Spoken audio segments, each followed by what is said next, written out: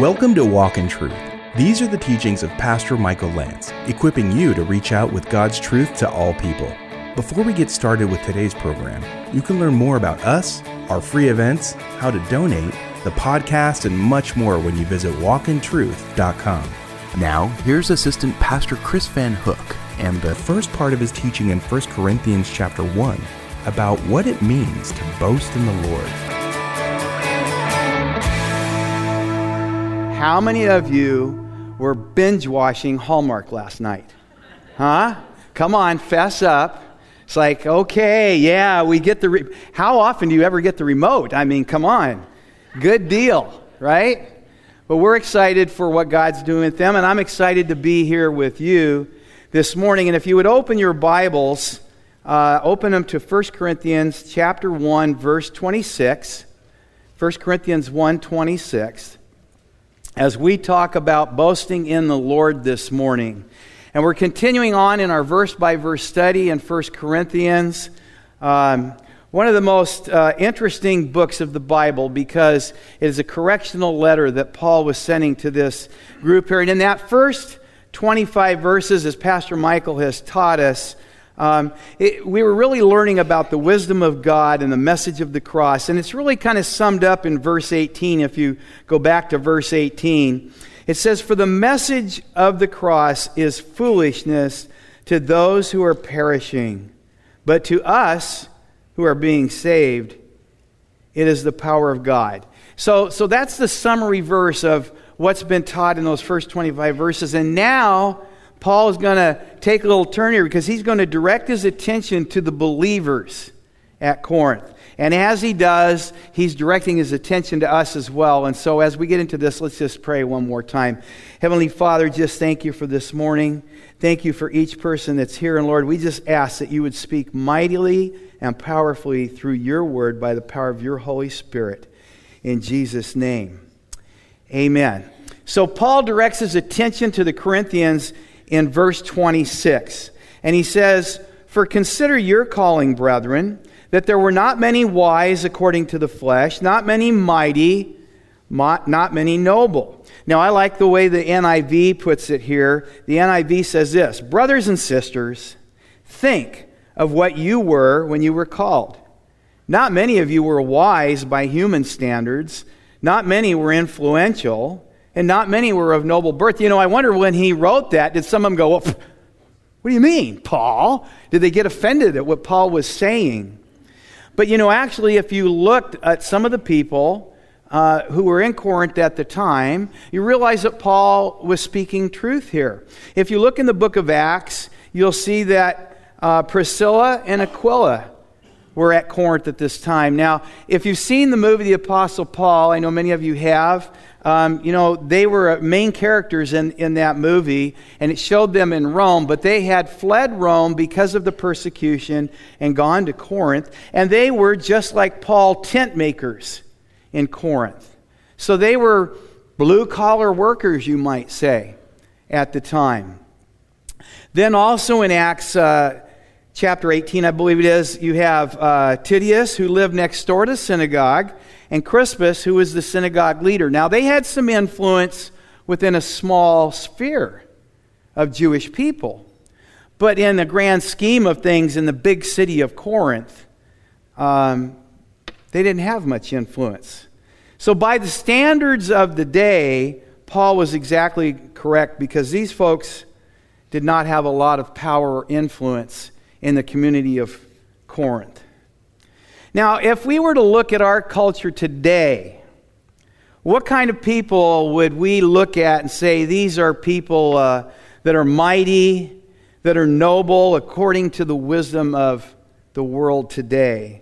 People that we look up to and listen to. And, you know, I think it's kind of crazy when you really think about it, because our culture seems to place this kind of value that Paul's talking about here in actors and actresses, musicians, athletes. We seem to think that they are mighty and noble, and we ought to listen to them. Or at least they think we ought to listen to them. I'm not sure, because they seem to speak a lot to us. And then I also think, and as I was, getting ready for the study, I couldn't help but think of the mainstream media. And I don't want to be too critical. I know they're trying to do their job. But it seems like they think they know everything about everything and that you ought to know what they think. Have you ever noticed that?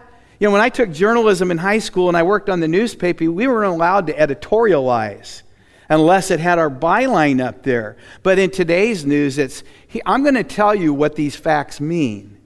And we seem to listen, and we seem to place a lot of value.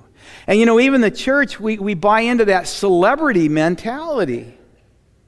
Have you ever heard someone say, oh, if only that person would come to the Lord, what they could do for the kingdom? Or maybe you even have said that yourself. You've looked at this person, oh, if they just came to Jesus, what they could do for the kingdom of God. We kind of think that way, that celebrity mentality, because we think they have so much stature in the world that they could just do great things for Jesus. But let me ask you something. Can you think of one famous person who came to the Lord and then led tons of people to Christ? I mean, maybe you can. I was thinking about it. I was like, no. I have been influenced by celebrity people who had a long-term relationship with the Lord. Men like Tom Landry, who I had the privilege of meeting when I was coaching football. And what a tremendous example he was as a Christian coach. But I can't think of anybody who, was a non-believer and then became a believer and just led tons and tons of people to the Lord. In fact, what really happens is even though they have all this worldly, or because they have this worldly stature, they come to the Lord, and what happens? They throw them right out in front. Have you ever noticed that? So maybe most of you are probably too young to remember this, but I remember when Bob Dylan made a confession of faith in Jesus Christ. Anybody remember that? Bob Dylan. Now for you young folks, you're going, who is Bob Dylan? Well, listen, there wouldn't be the kind of music we have today if it wasn't for Bob Dylan. He was considered the greatest songwriter of his generation and maybe even of the century. Tremendous songwriter. And he came to Jesus and they threw him right out in front, and he even did this Christian album. One of the most famous songs, You Gotta Serve Somebody. Yeah, there we go. I know some people are starting to sing it right now. It may be the devil or it may be the Lord, but you got to serve somebody. Some truth in that, right? And we threw him right out there. But when was the last time you ever heard Bob Dylan talk about Jesus? No. And there was even another guy, and again, some young people won't remember. His name was B.J. Thomas. Have you ever seen the movie Butch Cassidy and the Sundance Kid? Raindrops keep falling on my head. Come on. Okay. That's him. And B.J. Thomas became a Christian, and in fact, he did a great Christian album, which actually was influential in one way, because when my son was 4 years old, we were listening to that album, and he asked me, Dad, can I accept Jesus? And I said, you sure can. And I pulled the car over on the side of the road, and my son accepted the Lord right then and there. So he had some influence, but then, guess what? They threw him right out in front, and guess what happened? Went right back into drugs and alcohol. And he struggled a long time, and I've seen him lately, and apparently he's beyond that now, and I praise God for that. But you see, that's what happens. These people with worldly stature. And I can't think of one who's then just become this great witness for Christ. But I look at the guys who have been a great witness for Christ, and I look at their humble beginnings. I think of Billy Graham, a man with very humble beginnings. I think of Greg Laurie. If you've ever read Greg Laurie's story, that's some humble beginnings. If you haven't already, maybe get his book Lost Boy and you'll see what I'm talking about. And I think of Pastor Chuck Smith. These were men of very humble beginnings, men that were nothing in the world. And God has used them in a great and mighty way. Why is that? Why is that true? Well, look at verse 27 and 28. But God has chosen the foolish things of the world to shame the wise, and God has chosen the weak things of the world to shame the things which are strong. In verse 28, and the base things of the world and the despised God has chosen, the things that are not, so that he may nullify the things that are. Why? Well, the answer is verse 29. So that no man may boast before God. so that no man may boast before God. God has a reason.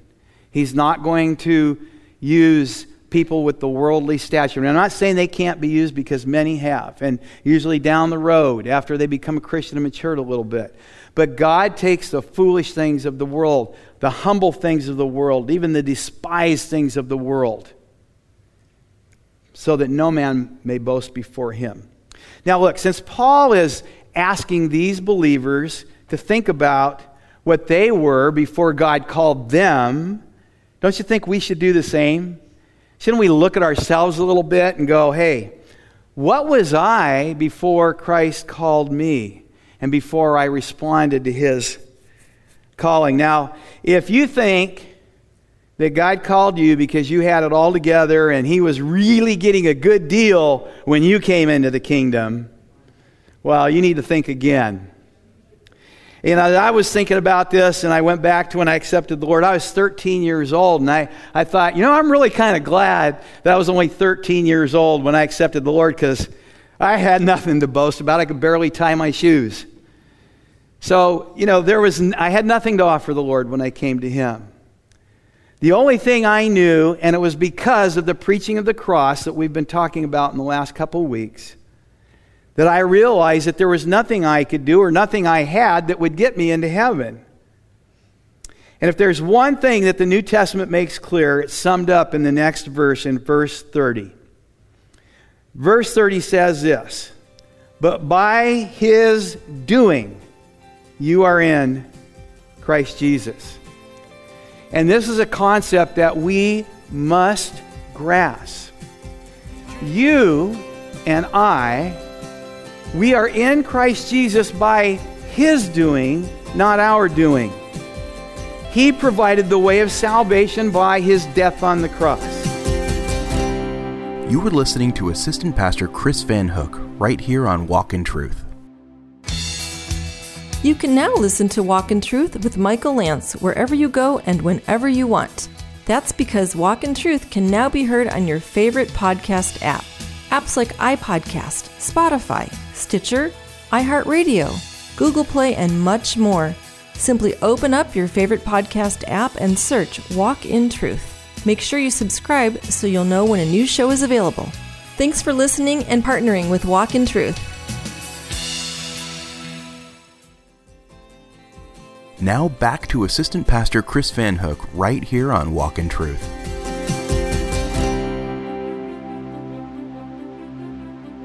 Shouldn't we look at ourselves a little bit and go, hey, what was I before Christ called me and before I responded to his calling? Now, if you think that God called you because you had it all together and he was really getting a good deal when you came into the kingdom, well, you need to think again. You know, I was thinking about this, and I went back to when I accepted the Lord. I was 13 years old, and I thought, you know, I'm really kind of glad that I was only 13 years old when I accepted the Lord, because I had nothing to boast about. I could barely tie my shoes. So, you know, I had nothing to offer the Lord when I came to him. The only thing I knew, and it was because of the preaching of the cross that we've been talking about in the last couple of weeks, that I realized that there was nothing I could do or nothing I had that would get me into heaven.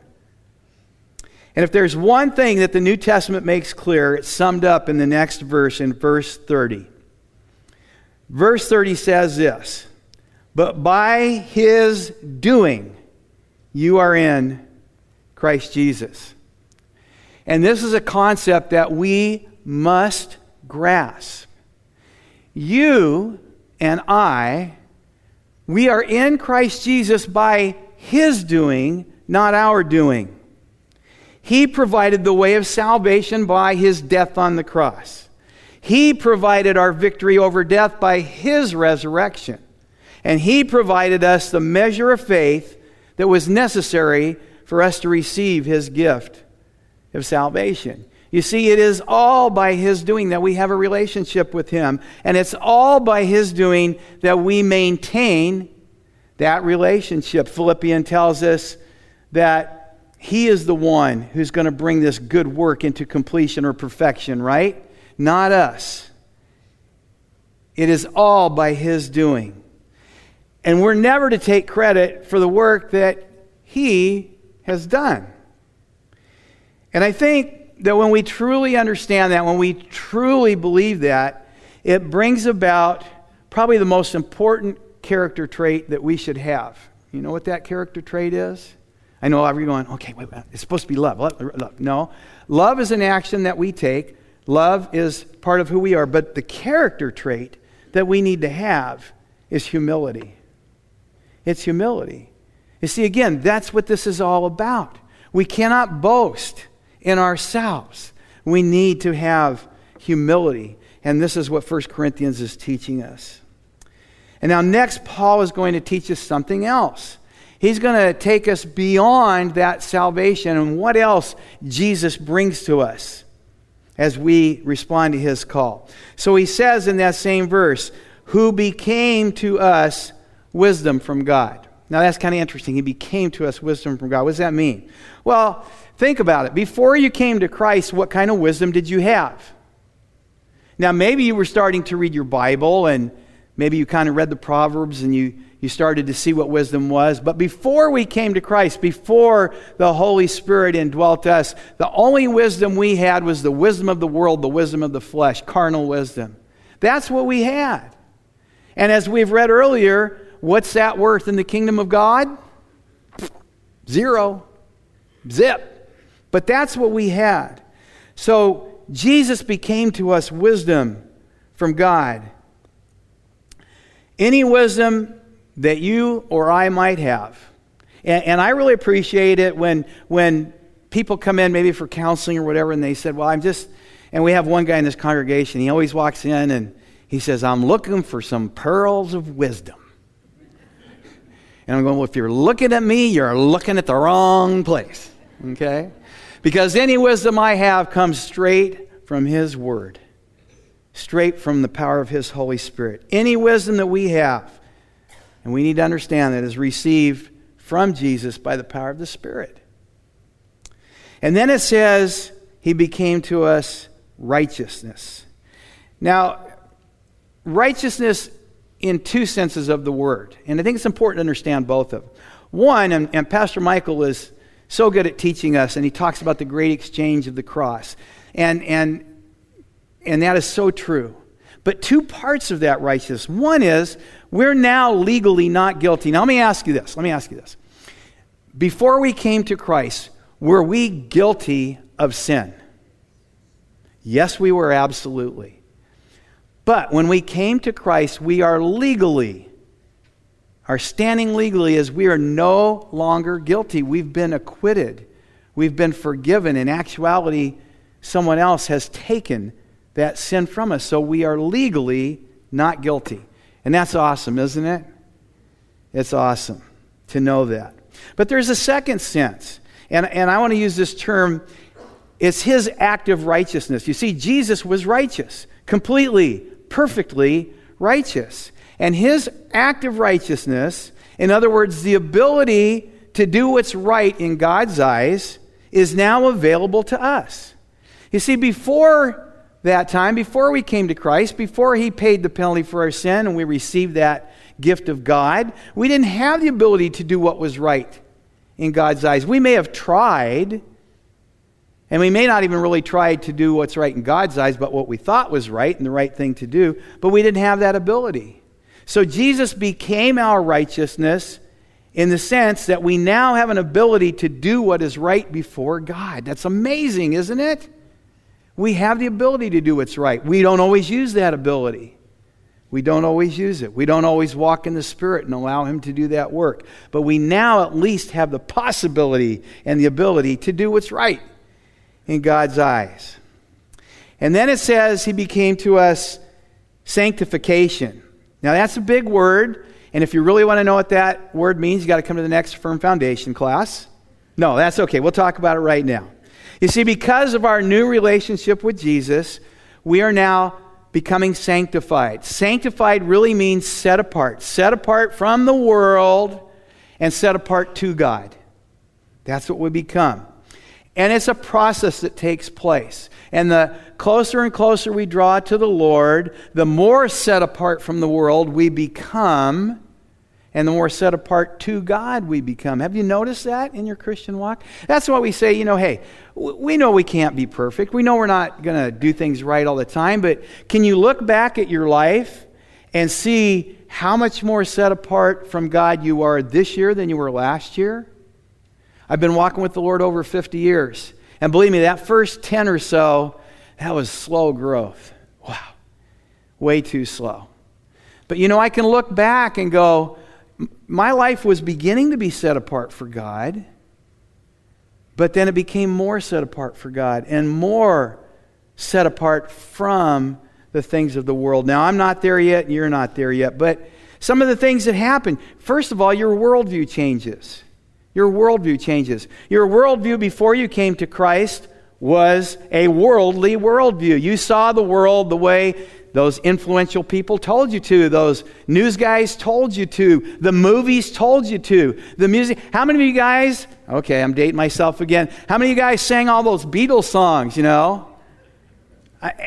that was your worldview. All we need is love. Well, that's true. But I would change it to, all we need is agape. Because that means something different than the Beatles meant, let me tell you. See, that was our worldview. That's how we saw the world. So our worldview changes as we're being sanctified. Our behavior changes as we're sanctified. And if our behavior isn't changing, you're supposed to be being sanctified. You maybe better take a look at what's going on. Your behavior should change. And I thought about it this way. I thought, our thoughts and our desires transform from selfishness to selflessness. Can I say it again? Our thoughts and our desires transform from selfishness to selflessness because we're looking to please the Lord.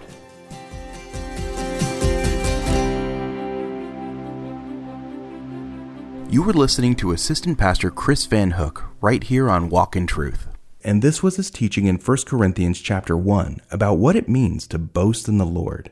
I wanted to remind you that we archive our programs on walkintruth.com, so you can listen anytime. In addition to this fantastic radio station, we also podcast the program, so you can search Walk in Truth on your favorite podcast app. Now, here's Pastor Michael. Well, we've been telling you about a series that we have on walkintruth.com called The Dark Dangers of the Occult. And this is a month that, you kind of start thinking about these things with Halloween night coming up. And, some people do use this as a dark night to practice some dark stuff. Not everybody, but some people do. And what is this whole thing about people and witchcraft? And hey, if someone wants to mess around with witchcraft or Ouija boards or seances, isn't that their business? And isn't it their right? And why do we care? Well, we care because we care about people not opening up doorways where they might get much more than they expected. And many of the stories that are told about people messing with the occult is all of a sudden, they were doing something they thought was, no big deal. And then they got some dark evil into their life that became very frightening. We have a whole series on the dark dangers of the occult at walkintruth.com, dealing with demon possession, witchcraft and Wicca, the New Age movement with our special guest Frank Sontag. And the whole set is available online at walkintruth.com. This would be an interesting thing to avail for yourself if you've never heard teaching on this, or even maybe give it to a friend who might be dabbling in this stuff. It's available, The Dark Dangers of the Occult series, at walkintruth.com. And remember, when you buy a product, you're partnering with us in the great ministry of Walk in Truth to reach more people like you. So check it out today at walkintruth.com. We appreciate you buying something ahead of time. God bless you. And one more thing, I'd love to invite you out to Living Truth Christian Fellowship this Sunday as we're going through the book of Galatians. It's such an amazing, powerful little book about defending and living the gospel. What's the true gospel? What's the dangers of people redefining the gospel? How do we both defend and live out the gospel of grace and freedom? Well, Galatians deals with that, and it deals with legalism and works-based salvation and all this stuff, if you've been confused about how do you get saved and how does this all work, and is it truly by grace through faith, Galatians would be a fantastic book for you to go through with us. And if you're not in fellowship somewhere, if you've been meaning to visit, come on out this Sunday. We have services at 9 and 11:15 a.m. And you can find out information and directions to Living Truth Christian Fellowship in Corona when you download the Living Truth Christian Fellowship app in your app store. Look for the red logo with the pillars. Come on out to one of the services. I'd love to meet you. We'll see you here on Sunday. Tune in next week for part 2 of Pastor Michael's teaching in 1 Corinthians chapter 1 about what it means to boast in the Lord. I'm Mike Massaro. Thanks for listening to Walk in Truth. It's our goal to equip you to reach out with God's truth to all people.